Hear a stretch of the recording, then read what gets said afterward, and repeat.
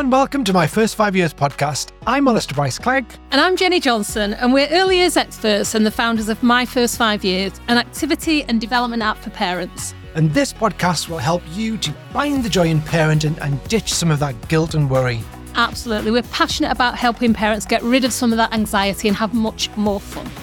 So I came across this book called Parenting for Humans, How to Parent the Child You Have as the Person You Are by Dr. Emma Svanberg. Like it. And it was just, I had so many penny drop moments. It's not a parenting guide. It's a really interesting book for me that talks about the psychology of how you are a parent and why you might or do parent in the way that you parent. Yeah. And just so many takeaways. So I said to the team, I am going to email Dr. Emma Svanberg and see if she'll come on our podcast. And to be fair, they all said, not a chance. So I emailed her, and actually she emailed back and said yes. And so today, we are really excited to say that Dr. Emma Svanberg is here. So Dr. Emma Svanberg is a clinical psychologist, an author and an activist. And she wrote the amazing Parenting for Humans that Alistair's already been talking about, and also specialises in attachment, trauma and the perinatal phase. So hello, Emma. We're delighted to have you. Hello. Lovely to be here. Emma, if you could sum up your book in a sentence or two, what would you say? Oh, there's a question to start us off. Parenting for Humans is a book for you as a parent rather than a parenting guide or a parenting manual. And the purpose of writing it was to take the pressure off parents in trying to parent in these very prescriptive, often perfectionist ways, in order to be able to really understand the actual child that you have, not these kind of textbook children that we can often fantasize about. It's absolutely that. And it was that for me when I read it. And the idea that when you take away, which is what we talk about a lot in my first 5 years, when you take away a lot of the pressure and anxiety that's often inflicted on you or self-inflicted by your own view of what you think you should be, you do have loads more time to notice the child that you've got. And also how complex that child is. And also remembering how complex as a parent you are, because you are a human being just like everybody else. Yeah, absolutely. I think so often where people come to see me as a therapist is because they've really got themselves tied in knots about whether what they're doing is good enough, or the flip side of that, I'm getting it all wrong and I'm messing up this child that is so important to me. And I think exactly as you say, once we can find ways to alleviate that anxiety, we then can find joy and pleasure in this amazing relationship that we have. One standout moment for me when I was listening to it as an audiobook was the idea that the view you have of parenting and where you get that from. So the idea that you have a view of being a parent that's either, I want to be just like an aspect of my parents because that aspect of them was ace, or I want to be nothing like my parents because that aspect of them was rubbish. And also, because social media didn't exist when I first became a parent, it's like, did you watch a lot of 90s rom-coms? Did you see lots of people in orange sweaters having fantastic parenting experiences around a Christmas tree? And did you think that was what it was going to be about? And then the crashing disappointment when the reality is that somebody's just been sick down your back. I didn't think I was 25 when I had my first. And I think I was blissfully unaware about what was about to happen, if I'm perfectly honest. I don't know whether that's common as well, that people actually don't necessarily think about it, don't talk about it as partners, and sort of arrive home from hospital, shut the door behind you and think, oh my goodness, what now? Yeah. And that's when some of the conflict can arise as well, because you've not really spoke about it till that moment, which maybe sounds crazy and maybe I'm, not typical, but right. I remember just walking through the door and thinking, what now? But I think even when you have given it a lot of thought, you think about the fantasies, right? You're not really thinking about the reality of what is it going to be like to be with this other human being day in, day out, and how is it going to change your life, and what are your values and how are you going to kind of transmit them in your family life? And I think for many people, it just goes to show, doesn't it, how many different ways there are to become a family. And for some people, that's a very thought through, planned process. For other people, it's a complete surprise. And then there's the whole kind of range in the middle. And in all of those different ways that we become parents, we still bring with us particular expectations or fantasies. And even if they're not named, we still carry unconscious expectations of what it's going to be like based on our own experiences, but also, like you were saying, Alistair, the kind of TV shows that we've watched or the books that we've read or the social media that we consume. So often they're very unconscious and they're there in the background, but they're revealed to us in our feelings of shame or failure, like we're not getting it right because we're not living up to this kind of unconscious expectation that we have. I think as well, those subconscious parenting ideals that often come out when your parenting is probably at its worst, not its best. So when you feel in control, then you are able to put in place all of those parenting strategies that you'd like your parenting to be. But in times where you might lack control because of an emotional state or trauma, then that kind of subconscious core emotional parenting comes out. And I think for all parents, that's a truth. And it's often the parenting that you're least proud of, but it's something that you should acknowledge and discuss, because it's by acknowledging that parenting that you can then make your other parenting better. Yes. And I think what you said was really interesting there about control, because we can feel that we're not in control, not only because of experiences like trauma, but also because we're parenting another human being and we can't control other human beings. Yeah. And often it's in those moments, right? Those very day-to-day frequent moments where we have an idea about this is what's going to happen when we're leaving the house. And then our child or children have very different ideas about what is going to happen. And, so much of parenting is about control and power and kind of coming up against each other in these ways. And, once we can kind of respect each other's rights and opinions and different needs, then it becomes much smoother. But even that, right, actually just coming up against a little battle that might happen in households up and down the country every single day, often that is because we feel that we're not in control of a situation, or we feel that our expectations are not being met. And that's where that kind of more subconscious stuff comes out, where we have little echoes, for example, of what might have happened to us when we were kids if we were refusing to put our shoes on, or, we might come up against an image that we have in our heads of other families that are just going out of the house without getting into these kinds of problems. So, well, once we can name them, like you say, once we can name them, acknowledge them, really think about where they come from, but also kind of admit to them, like you say, then we can start to think about, well, where does that come from for me? What do I want to do about that? Because by kind of pushing them away and seeing them as anomalies, we can't then really engage with how we want things to be different. And then they just keep popping up, right? Yeah. And if we normalize them, then that normalizes parenting. Yeah. One of the things we talk about in our app a lot is also that if parents can see that when your child has their shoes on and then decides 2 minutes before you leave the door they're going to take them off, that actually cognitively for your child's development, it's showing lots of really positive stuff. They're able to make a decision. They're able to express a preference. They are vying for a bit of power and control in this relationship. Perfectly normal, perfectly typical child development. It actually shows progress, as frustrating as it is. I think even as a parent, if you can see it slightly differently, like not why have you taken your shoes off, but think, okay, it's frustrating, but it also just helps to get rid of some of that anxiety and anguish that can come in those situations.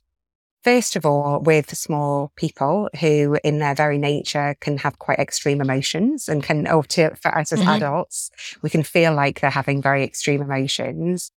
It's a very intense role and we're often doing it in isolation. So without other adults around to be able to kind of share that load, actually we can often our own emotional experience is much more heightened because we're doing it so intensively.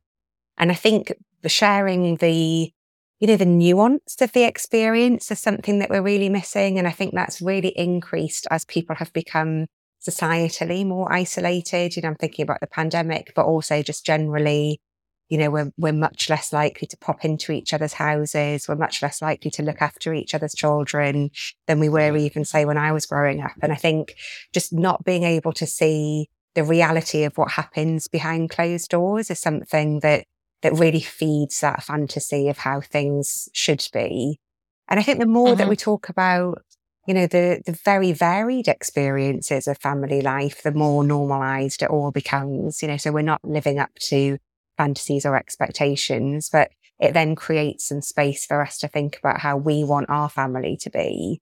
And, then to be able to go, I really like the way that parent handles that situation, or I really love what they're doing, or, they talked about that school and I really want to go and find out a bit more about that. Being able to share just what is day to day, often very mundane reality of family life, but in a way that doesn't feel kind of judged or pressured. You talk in the book about this idea that if you are with a partner, you meet that partner, you fall in love with them on partner terms, other human being. You don't really go into depth about how they're parented. You might visit their house and think, oh, their parents are a bit weird, but everybody thinks that everybody else's parents are a bit weird. And then you have this child together, and all of a sudden you're in this completely different relationship that you haven't based up until where you are now on. You might have had fantasies about, oh, they'll make a great mum or a great dad, but you haven't actually thought about the reality of, and when this happens, how will you respond? So suddenly if you're in a relationship, it completely changes. You've got this brand new baby, you're in a really unknown, stressful situation, but your relationship goes onto a completely different plane where you're now suddenly both trying to give a united front in terms of parenting, but possibly coming from completely different parenting backgrounds. And you're trying to deal with all of that alongside actually parenting little humans. So little wonder that some relationships experience strain and stress when children are involved, because not only is parenting hard, but also being a co-parent with somebody else is also really difficult. Yes, incredibly difficult. And I think that there's another layer to that as well at the moment, which is the context that we're in at the moment, where there's a lot of discussion about gender roles and, real pushback against traditional gender roles. That's something that I think is a real theme in the work that I do and the conversations that I have, where for such a long time, there has been, and I talk about that in Parenting for Humans, the expectation, particularly when I was training, was very much around the importance of the mother-infant dyad. That's what I remember kind of being really hammered home to me. Attachment is about primary caregiver, usually the mum, and their sensitive interaction with an infant. And actually, when you kind of dive into the research, there's been researchers for years saying, what about attachment networks? How do we exist in developing different attachment relationships with different caregivers, whether that's other adults, other family members, might be siblings in other cultures as well. And I think that kind of pressure of also trying to figure out the kind of gender politics in lots of homes where there's a lot of resentment, a lot of frustration, a lot of people who feel like they can't quite meet in thinking just in that what feels like a very basic level of what is my role actually going to be in this family. And then on top of that, there's and how are we going to parent that child? So, one of the pieces of research that I looked into for the book was really showing the conflict between what our modern romantic relationship expectations are and how that conflicts with our modern parenting expectations, where if, for example, modern parenting expectations are around really tuned in, gentle parenting, being very sensitive and responsive to a child, and usually that falls on the shoulders of one primary caregiver. How does that equate with our kind of couple goals, which are we're going to be in an equitable partnership where both of us are contributing to this family? And I think that people can get in such a muddle and be in these kind of cycles of conflict that feel very unresolvable, because even when you start to try and resolve them within your own home, you're then coming up against systemic issues like shared parental leave, for example, being really hard to come by, flexible working being hard to come by. So, again, it's that kind of taking the difficulty of a couple context, but then within that wider context of the world that we live in and how hard it is, particularly with how expensive childcare is at the moment, all of these things that can have such an impact on our daily lives as parents, and add huge amounts of pressure, huge amounts of stress. And then if we're not talking about that actually maybe we're not getting on, not only because we don't quite know how to meet in terms of our parenting aspirations, but we're also under loads of financial stress. We also don't quite know, what our roles are in our relationship anymore. And we don't have the space to have those conversations because we're looking after a tiny baby.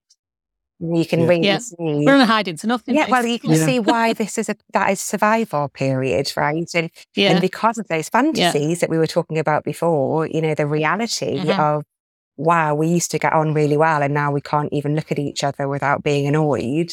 It's such a distance from what you expected it to be. And that in itself can create even more pressure, because then you have that, it wasn't meant to be this way, and then what we tend to do as well. So what are we getting wrong that we're finding this so hard, that we're arguing so much? And but once you can start to see all of the different kind of layers of pressure that are on couples, that are on families, hopefully it sort of takes the pressure off a little bit, in knowing it's not something that you're going through on your own. This is something that is shared with other parents, and it's also a societal issue, and one that we really have to solve together as communities rather than each individually in our own homes.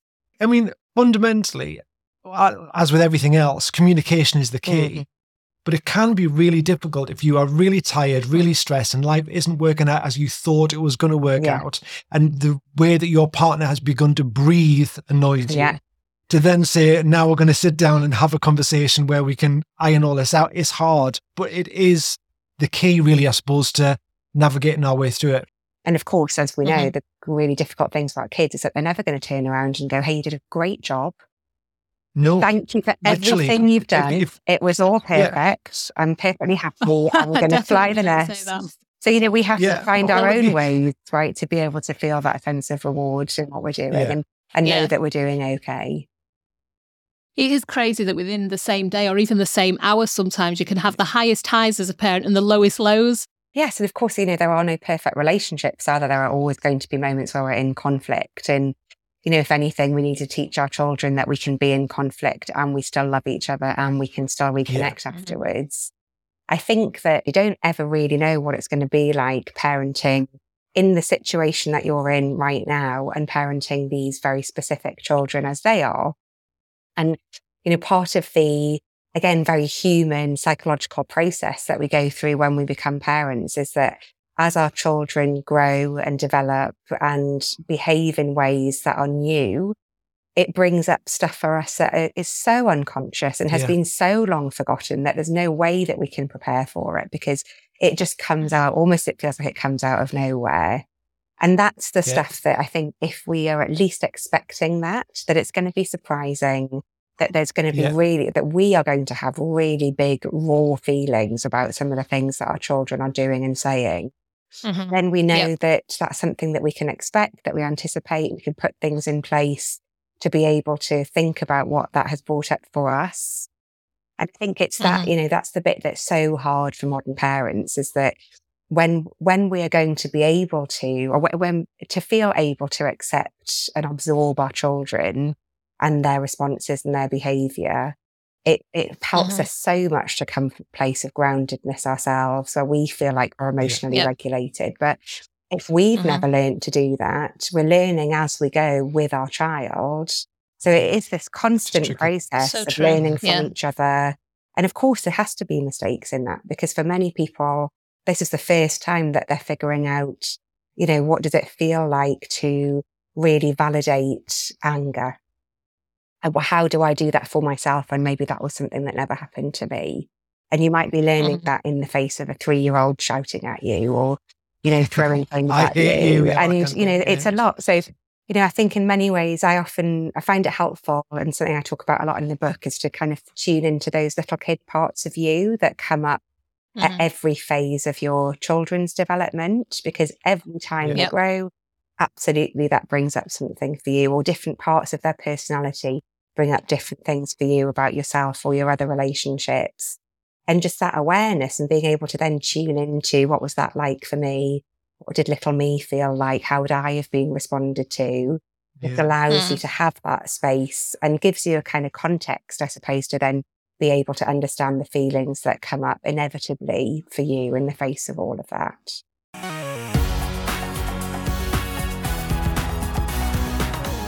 I think quite often between us have 6 children, and we often spend the first sort of 10 or 15 minutes of the morning when we get into work just sort of breathing and offloading something might have happened the night before. And I think we both kind of know how we should respond, and often try to respond in that way, that sort of gentle way, that listening, giving children space. But also, just the last 2 days, I've left my apartment, sat in my car and had a little cry. And I'm 51 and my kids are older, and I kind of know in theory how it all should be going, but sometimes something will just trigger you about the whole sort of dynamic between you and your children, and you just need, well, in my case, just a little bit of a cry to just think, oh my God, this is really, that hurts. And whilst I managed to, you know, keep my anger and my upset to myself in the moment, sometimes it really is incredibly triggering being a parent. And I think just listening to you makes me feel like I've got permission to do that. Do you know what I mean? Well, I mean, it's about containment, right? So if you think about it, you know, one of the tools that I talk about in Parenting for Humans is the idea of parents as containers. You know, it's not my idea, that's Beyond's idea from many, many years ago. And, you know, it's one of our key things that we do as parents. But in all of our relationships, when somebody's coming and bringing their emotional experience to you, you know, we can either push it away, which is what will have happened to lots of people when they were growing up. We can ignore it or deny it, or, you know, make light of it, make a joke of it. Or we can take it really, really seriously. You know, this is where we're thinking about attachment as well, you know, where actually maybe somebody else's emotions make us really anxious, and we'll kind of do everything that we can to try and smooth things over. Or, you know, our ideal is that we are just a safe container, that we can kind of absorb it, hold it, particularly when children are really emotionally dysregulated. Just having that kind of soothing, containing presence can be very calming in itself. But we then need containers. You know, we then need to go. So even if it's sitting in the car and having a cry, my containers be your car, or it might be turning somebody and just going, "Oh my God, you're never going to guess what just happened." And so you can then, it's like passing it on, you know. So if you think about it, like, you know, it's so heated when it comes to you, and then you pass it on to somebody else and it gets a bit cooler. And as we do that, which is why the village is so important, right? Having people around us so that we can take those emotions and share them out. We're not holding it all on our own. Because when we don't have our own containers, that's when we're much more likely to pass it back to our children. You're my container. When I get to work, containing each also, other. sometimes you can and sometimes you can't, and that's okay. That happens. And sometimes you will say things to your children that you would wish that you hadn't said, or you'll do. But then part of that, as you said before, is if you never had a crossed word with your child and you never had the opportunity to say, right, when I said that, I shouldn't have done, or you had the opportunity to repair, and I don't mean like a drastic repair, but just have a fallout and fall back in again, then your children don't learn those lessons about that's how humans exist. I just remember my mum saying to me, I love you, I just don't like you very much at the moment. I've had that said to me by my parents as well. I think that must have been something they were taught to say. Just obnoxious. Well, that thing your parents say where if it's a good characteristic, they'll say, yes, you get that from me. And if it was a bad characteristic, she'd say, you get that from your dad. It is. I mean, I suppose we're not painting a grim picture. I think what we're saying is that, well, Parenting for Humans, you are a human being first and foremost, and human beings are fundamentally flawed, and we've all got different flaws and different positives and different backgrounds, and yet you bring those together in some way, shape or form to create a child. And there might be just the two of you in the relationship, you and your child, there might be more, but those relationship dynamics are going to be tricky because you're dealing with humans. So the more we can acknowledge that, the more we can talk about that realistically, then the more likely you are to be able to generate a safe container.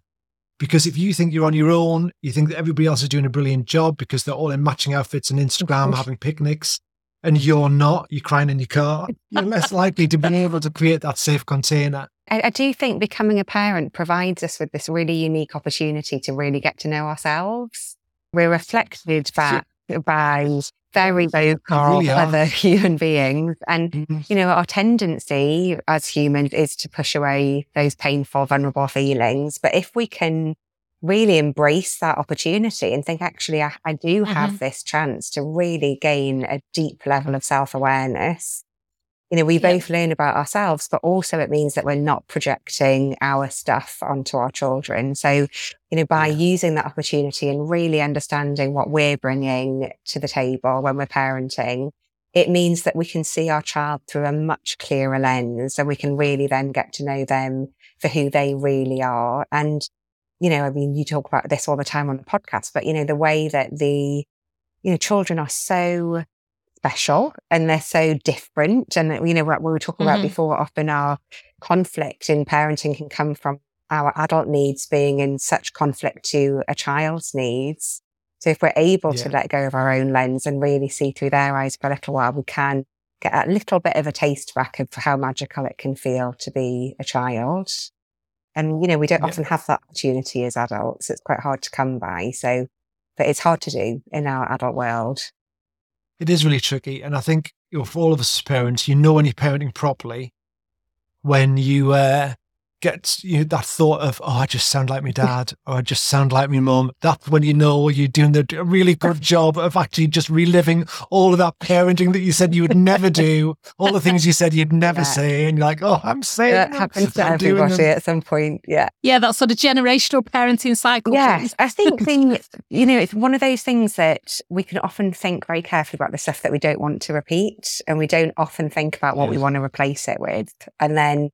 What I think has happened particularly in the last 2 to 3, maybe 5 years, with so much more awareness of parenting strategies, parenting philosophies and approaches, people can then think about these very particular ways that they would like to parent that don't always feel realistic in the day-to-day grind of family life.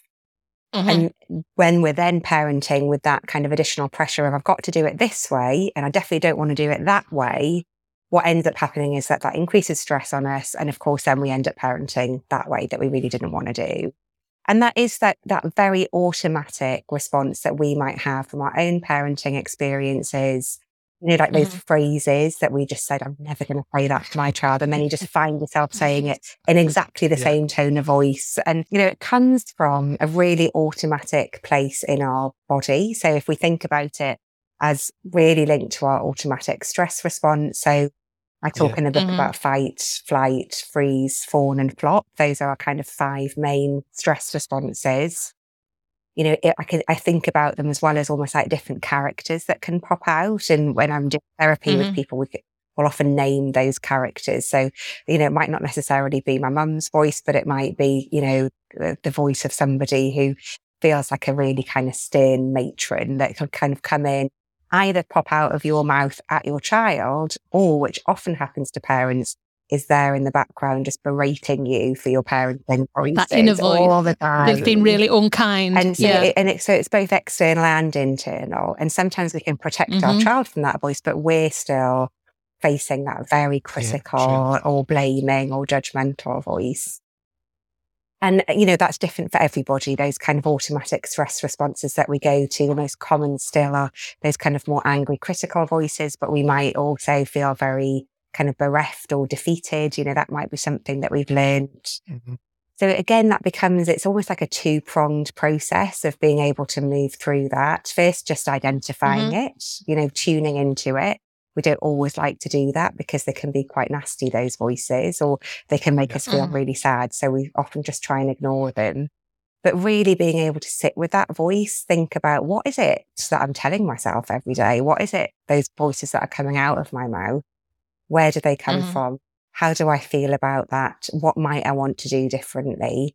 But also then what do I need in order to be able to kind of put that voice to bed? So what does that little kid in me that heard those messages, what do they need to hear right now so that they feel soothed?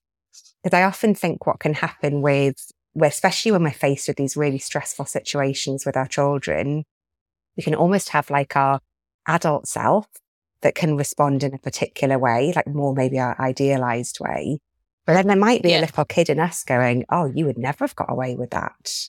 How dare they speak to you like you'd never have got, and that will come out because of course the feeling is the same, that leads to feeling angry and frustrated and resentful in your body. So that is going to come out sooner or later. And often can often happen to parents, right, where they feel like they've responded beautifully. And then, as the adrenaline goes and their stress comes down, then the next thing that happens, they just explode. And that's when you can then have that cycle of real shame where you're like, but I did so well 5 minutes ago, and why is it just come out now? And actually that's because you haven't really addressed the sort of remnants of that feeling, what that left you with, how hard it might be for you to respond in that beautiful, ideal way when that isn't something that you experienced yourself. So it's both tuning into that kind of voice and where that comes from, but also then the impact that had on you then, the impact it might still be having on you now, and really being very, very kind to yourself and thinking about how am I going to do something about that? How am I going to soothe that little kid in me right now so that, I'm not repeating that pattern? And often that's not necessarily around talking or doing. It can be, but it also, I really encourage people to do much more physiological kind of grounding, body-based practices, because in the moment, our stress response is automatic. So all of these really clever ideas that we might have about how we want to respond, they go when we are on autopilot. So finding ways that you can really bring your body into a calm state can be the most effective way of parenting in a way that you would prefer. So that's things like, what would be examples of that? You just going to say, things like breathing, there's loads of stuff that's freely available now. There's also lots of practices that I do in the book, but things like just knowing your own nervous system response, noticing when you're feeling agitated, when you're feeling a bit fizzy, finding ways that work for you to be able to calm your body back down again, bringing it back into a relaxed state. So it might be breathing, it might be meditation, it might be yoga, it might be putting on a song and having a massive dance around the kitchen. It might be going out to the garden and screaming at the moon. Whatever it is that works for you. Whatever works for you. But something to just bring your body back to a place of calm. I think that they're also worth thinking about before moments happen, because it's, as you say, it's almost impossible to start thinking about that. You want it to be an almost automatic response that when you feel your adrenaline's starting to kick in and you're fizzing a bit, that that you've got to put those things in place for you. It's a bit like when you're on an aeroplane, they say put on your own mask before you help others. It's that idea that you want to try and calm yourself before you then try and calm your child. Again, dead easy to say. Not as easy. And sometimes you'll get it and sometimes you won't. And also you're talking about the fact that, there are ways of parenting, and, every week seems to be another way of parenting that's added to the list. And we were doing some research as a team recently on the NCT website. They're going to explain list of all the terms of all the different sorts of parenting. But if you go on TikTok or similar and look up any sort of that parenting, some of them are really prescriptive. Yeah. And people get really upset that you're not following the whatever parenting rules, which seems to completely undermine the whole thought around being that kind of parent. Because surely, if it's a way of parenting, it shouldn't have rules and regulations that go along with it. Judgments, like a framework. And if the idea of it is that, you are validating others' difficult emotions while we're not doing that for each other as well. There's lots of comparison and competition in parenting. I think also because it can really add to the stress response. If you're thinking, I need to remember that really great line that I read on TikTok. And actually, it's taking you away from connecting with your child very simply. Yeah. And it's taking you into a kind of a place of executive function where you're trying to remember. And actually, that's not where we need to be when we're trying to really deeply emotionally connect with somebody. We need to be in our body and not in our head. And also the child on TikTok who responded in a particular way to that line is not your child. So when you're saying, darling, would you like to just do this instead? And your child says no. What do I do now? You get the right response. I don't know what to say next. I haven't got that line. Well, that's it, right? And I think that when it becomes prescriptive and it's not coming from our own, our own intuition, our own learning, we can, some of that content is incredibly helpful. But we need to be able to apply it to our lives, our experiences, think about how comfortable we feel with these words coming out of our mouth even. And I think it's that, because if we're doing it in a way that feels prescriptive and perfect or idealized, there is always going to be a point where we just run out of ideas because we're doing something that we feel like we should be doing rather than something that feels best for us and our child in our set of circumstances. And it's quite hard to, I think, navigate that, particularly in the first year of parenting where, you might be very used to, like we were talking before about, work and parenting, but we're really used to feeling a sense of reward and achievement every day. Yeah. And so it becomes really attractive to think about, well, if I can follow this sort of checklist of parenting how-tos, then at least I know that I'm doing a good job. So I think particularly in the first few months or first year of parenting, having that sort of, parenting guides or these kind of ideas about particular strategies that you can use can feel really appealing, but actually in the longer term can really stop us from gaining our own confidence in parenting, because it's not coming from us. It's coming from an idea of what we think is best. And actually our best is always going to be a really complex and unique mix of what is going on within our own family. Mm-hmm. Can you imagine if you got your kids to give you your annual performance review? Oh, yeah. I would never be getting any promotion. Lots of emotions. I think another thing that you said interesting there about the inner voice, I think something I say often is that if we were as mean to our friends and family as we are to ourselves when we use our inner critic, we wouldn't have any friends, would we? So I think finding that kinder voice and finding things to celebrate about what we're doing as best as we possibly can is so important. Yeah, and actually, I think the idea of asking your children for an annual performance review is not a bad one. Being able to invite feedback, but just to say, because actually you'll be surprised at how positive the feedback so often is. The things that we berate ourselves for, or the things that we feel like we're getting wrong, they are not the things that our kids are picking up on. That's probably so true. Should we be really brave? You absolutely should go and say, we're both coming in tears tomorrow. But it's a really wonderful question to ask your children. How are things? How are things between us? Is there anything that you would like me to be doing that I'm not doing? What is it that you feel like, what's going well for us? And, that almost like a relationship check-in. I mean, I talk in the book about family meetings, but actually so often we can, the kids go to bed and we're sitting up thinking about the mistakes that we made and the things that we got wrong, or maybe we're on our phone too much, is sort of something that is really commonly comes up with people that I talk to, or, I shouted when I really wish I hadn't. But actually our children might remember something so different from the day, and often being able to, hear that from them, think about kind of what's important to them, which is often so different to what's important to us. Emma, for those of us that are listening whose children are not yet, speaking or not able to respond in the ways that we've been talking with our older children, what would you sort of advise and recommend? Well, I think our children often can tell us more than we realise through their behaviour, through the way that they respond to us. And, like we were saying earlier, part of really being able to open up those lines of communication with children is just our willingness to listen. It might not always be with words. And even when they're older, right, they can often give us feedback, or they can tell us how they're feeling through their behaviour much more easily than they will through their words. And I think that, even when they're 20 odd. And I think really, again, kind of being able to, it's often at very unexpected times, right? As we all know as parents, the times where our children feel more able to share with us what they're experiencing, whether that's about us or whether that's about something else that's going on in their lives. They're always at those moments, like just before bedtime, or just when you're kind of desperate to go and do something else usually. But being able to have that awareness and willingness that when the time comes, you're just open to those kind of interactions can be really helpful. There is this kind of process of interpretation that we have to do, which can be so tricky when it's not. The guesswork. There's a lot of guesswork.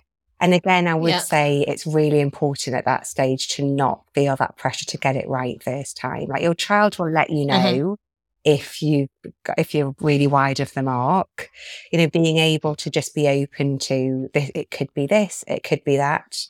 Like in all relationships, there's going to be a bit of process of trial and error. The more verbal they get, the more able they will be to express themselves. But again, like we said, they're not always going to say, hey, Mum, Dad, I'm experiencing this particular issue. Can you help me with it? They're going to show it in a very different way. So, being able to learn to sort of listen to their emotional expression is a really helpful skill. Brilliant.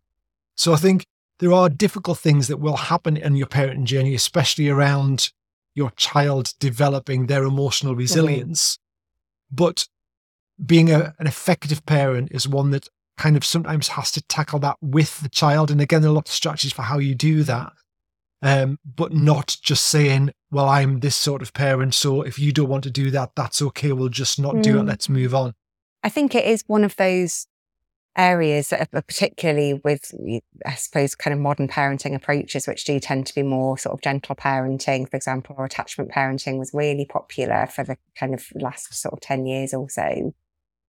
There often comes a point where people kind of feel like, well, what do I do about boundaries? Like, what do I do about discipline? Or if I don't like a behaviour? And, one of the things that I find really fascinating is that we can either be, often parents don't want to be authoritarian. That's something that is really frowned upon often nowadays. And in authoritarian parenting, what we tend to do is, if we're faced with a big emotion like anger, we tend to kind of suppress it quite quickly. Like, you can't talk to me like that, and it can, we can almost squash that emotion quite quickly. But in more permissive parenting, which gentle parenting can often veer into, and what you were talking about, Alistair, that sort of, I'm just going to let that happen because, I'm not going to set a boundary around that behaviour. I'm not going to ask you to adapt your behaviour in any way. Actually, that also doesn't allow anger to be expressed in a healthy, helpful way. Because I think in both of those situations, parents are almost a little bit afraid of the big feeling. So either we squash it, or we're kind of so scared of it that we can't set a boundary around it. We just sort of let it wash over us. What's really tricky about that is that the child, of course, is then left holding all of that big feeling on their own. Because children, need to have limits, as we know. There is that point where we feel that we're not in control of our emotions. We need to have the experience of a bigger adult being in control of, or helping us to control those experiences and those emotions. And, that sense of just having something to land on, that's really what a boundary is, right? It's like, you need to have something to land on. You need to have something that is going to hold you so that you don't feel completely out of control. And I think lots of parents can find that really tricky now. What does it, I read things on the internet that are like, what do we say now that we're not allowed to say no anymore? And, to think about just in your daily life where things are really stressful, you're making countless decisions about how you're responding to a child all the time. If you have that in your mind as a kind of unspoken rule, but I'm never allowed to say the word no, actually, again, that is really raising pressure on you as a parent to get things perfect and to do things in this very particular way. And it leaves you can leave parents, I think, feeling very lost about what feels acceptable. It often happens, I think, when you've come from a household where you've faced quite authoritarian parenting, which is the case for a lot of parents now. And there can be a very natural sort of pendulum swing back to something that feels a little bit different. But being able to think, well, what was good about really knowing what the expectations were on me when I was growing up? How did that help me? And also, of course, at school and in other settings, there are always going to be boundaries, like just in, civil society, there are always going to be boundaries around our behaviour. So, that is also part of raising humans, right? Helping them to understand what is acceptable in the society that we live in, but being able to then find your own ways to do that. Yeah. And I think you're right, it's just unpicking that. I mean, in our family, quite a long time ago, a wooden spoon was used as a boundary indicator. Like, here's the indicator of the boundary. If you overstep the boundary, then you will have the wrath of the wooden spoon. So again, where I wouldn't advocate in any way, shape or form using that as a behavior management mechanism or a boundary setter, you can think about, well, actually, I got to a point where I knew that was the point where I could go no further, but there are other ways of putting those boundaries in place through dialogue, through all sorts of other things that don't involve any kind of fear, physical contact or fear. Yeah. But yet you're dead right. It's about saying, okay, if I can think about that differently and not just think about the fact it was using physical contact as a way of punishment, think about, okay, well, what was the positive around the boundary? And then how can I instigate that boundary in other ways? Yeah. And I think it can help to think about, what you find helpful when you're feeling out of control emotionally, which we still do as adults, that actually you don't really want somebody to just kind of sit back and let it happen. You want somebody to come and kind of contain it for you. So thinking about that experience for you, how can you then do that for your child in an age appropriate way? I mean, I think that we can be a lot bolder as parents than we often feel like we can be. And I think what can be really tricky for lots of parents is that when we're not setting those boundaries early on, and then we find that actually we become stressed because of the behaviour, we're much more likely to then respond in a way that, you know, like we were saying before, we said that we never would, or to respond in a more kind of authoritarian or out of control way. Whereas if we set those limits early and we feel that we, you know, have some sense of containment around what's happening in our home, what's happening around behaviour, then we're more likely to be able to sustain that. It just feels a little bit more measured. So we used to talk a lot to our eldest child about his behaviour and his choices. And I remember one of the mothers, and I can't say which one because they both might listen, did once say to me, "Anfee, there's far too much talking with that boy and not enough action."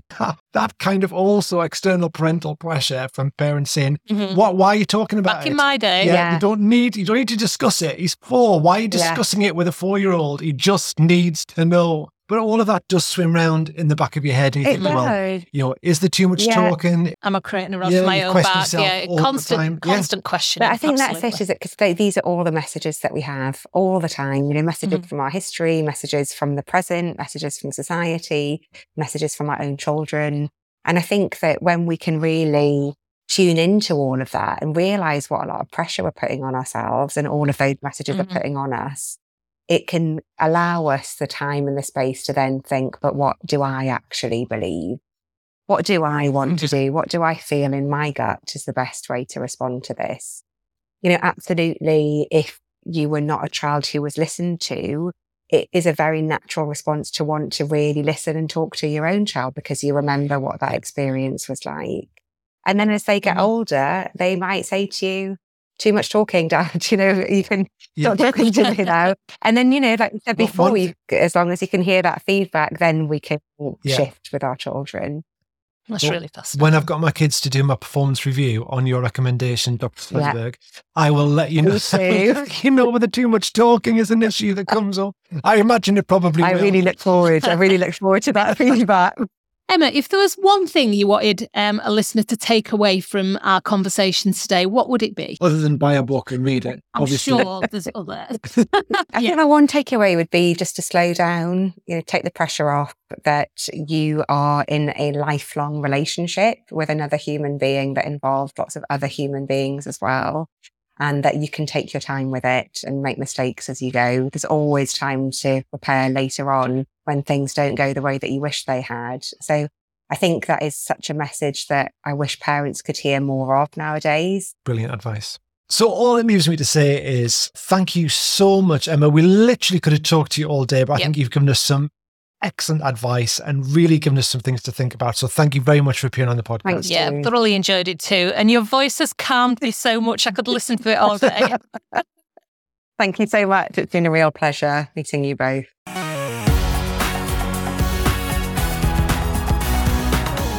Well, that was really good. Really enjoyed that. I thought there was a lot to take away from it. I thoroughly enjoyed it as well. Do our top 5 takeaways. Come on then.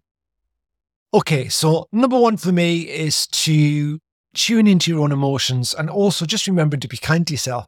So number 2 for me was not being afraid to get it wrong because we are going to make mistakes because we're human. Number 3 is try and recognise your inner parent. Number 4 for me was recognising when you're beginning to get a bit fizzy and practising strategies for calming yourself down and maybe practising them beforehand so that it's something that is a bit sort of muscle memory when it's required. And number 5 is remembering that children are humans too. So we are all fallible human beings and you're just dealing with a little one.